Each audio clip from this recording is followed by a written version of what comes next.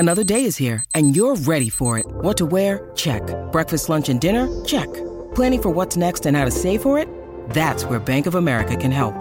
For your financial to-dos, Bank of America has experts ready to help get you closer to your goals.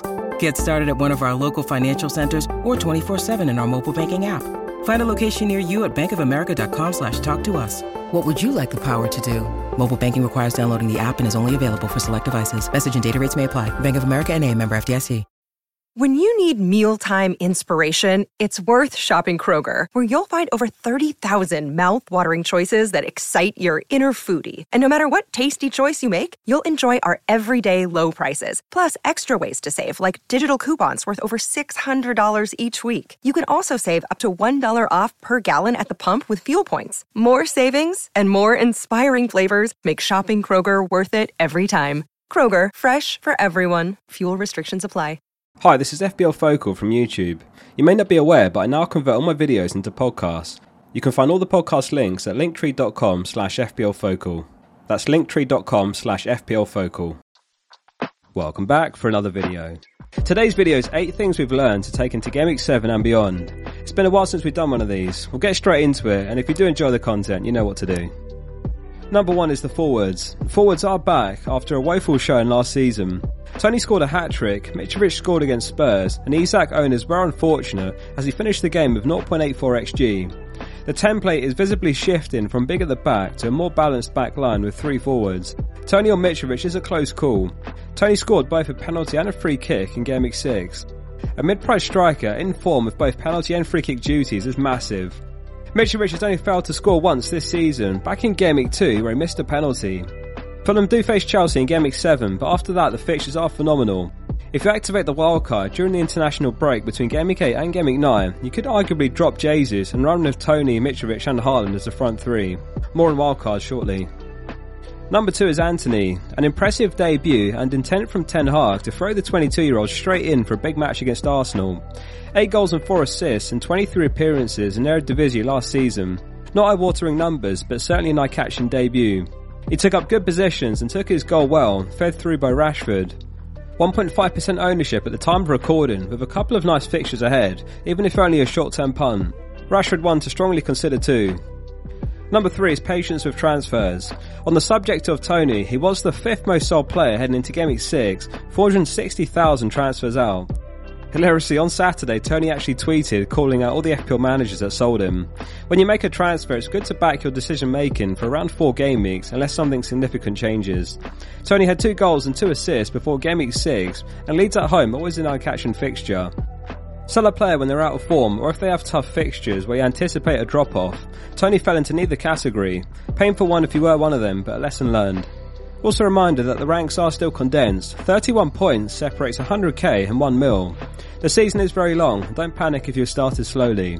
Plus factor in that a huge amount of chips have already been used at the higher ranks, so if you've not touched the bench boost, free hit or triple captain yet, then there is ground you'll make up later on. Number 4 is the Salah dilemma. He occupied really wide areas against Everton, and so far he hasn't been taking up the same areas of past seasons as consistently. Last season he was first in the league for expected goal involvement. After 6 game weeks he's currently 6th. Liverpool haven't clicked so far this season. Thiago and Henderson both big misses, plus Mane's departure and Darwin's arrivals difficult to quantify yet in terms of his impact on Salah. It's a dilemma whether he is justifying the 30 mil price tag. Right now Kane looks a better second premium. However, referring back to point 2 is patience. Liverpool play home this game week against Wolves, so it's not the week to sell. In my opinion, there is the opportunity for a 1 week play in Game Week 8 if you plan to wildcard into Game Week 9. For example, you could sell Salah for another premium mid, or downgrade him and then upgrade a forward to Kane or Haaland. Number 5 is the premium defenders. Interestingly, none of them have lived up to their price tag so far, and the consensus before Game Week 1 was that the likes of Trent, Robertson and James were underpriced. They've all presented unique problems. At Liverpool, we've seen the impact of 5 subs, Klopp withdrawing Trent before the 60th minute. We've seen Robertson out of form, even benched for Tsimikas last match. We've seen James playing in right centre-back and Chelsea conceding. With the signing of Fofana, he should at least play in right wing-back again, though he did miss a match with illness. We've seen Cancelo's monumental drop-off in underlying numbers, from second last season for expected goal involvement to 35th this season, as a consequence of a different role in Pep's tactics. Therefore, the sweet spot could be picking up the likes of Dunk, Saliba and Fofana as cheap routes into good defences, and spend that spare cash on the mids or forwards who are delivering. Number 6 is Haaland. The trend has become clear in how Man City are managing his minutes. So far he's not got the benching many expected would have come by now. Instead, the trend is that he plays around 70 minutes if the game is wrapped up, or he stays on when the win isn't secured yet, as we saw against Aston Villa where he played 95 minutes in a 1-1 draw. It's the late stages of the games which are the most tolling on the body. Haaland's played 481 out of a possible 540 minutes, or in other words, he's missed about an hour of football. This is the same as if he'd played 90 minutes for 5 game weeks and then off the bench for half an hour for 1 game week. It's incredible what he's done so far, 9 goals in 6 games and 25 points clear of any other player, and due to overtake Jesus as the most owned player in the game. Number 7 is Leon Bailey, arguably in the conversation to take over from Digne as the number 1 FPL troll. Not exactly his fault, but a frustrating start to the season for owners. Benched in Game Week 2 and then got an assist in Game Week 3 when few dared to play him. Then he was benched in Game Week 4 again. And then he goes on to score in Game Week 6 to wipe out Man City's clean sheet. Perhaps Digne has been giving him tips on how to troll us.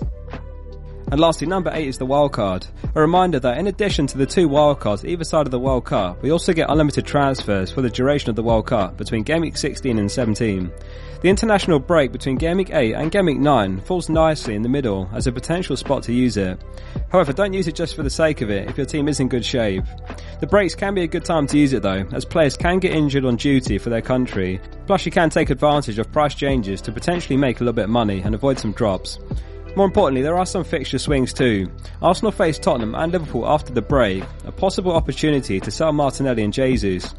Crystal Palace, Fulham, Chelsea and Bournemouth have great fixtures after the break, so there could be some low-owned assets to consider there. In the week or 2 leading up to wildcarding, there is the opportunity for a short-term punt because you can reverse straight out of it as soon as the chip's active. For example, Brighton have Bournemouth and Palace next, so Trossard could be a differential. Man United have Palace away and then Leeds at home. Rashford or Anthony could be good punts too. Thanks for watching and I hope you enjoyed the video. Lots of content to come during the week, so hit subscribe if you're not already. I'll read all your comments, so drop one below and I'm keen to hear your thoughts. See you soon for the next one. Sports Social Podcast Network.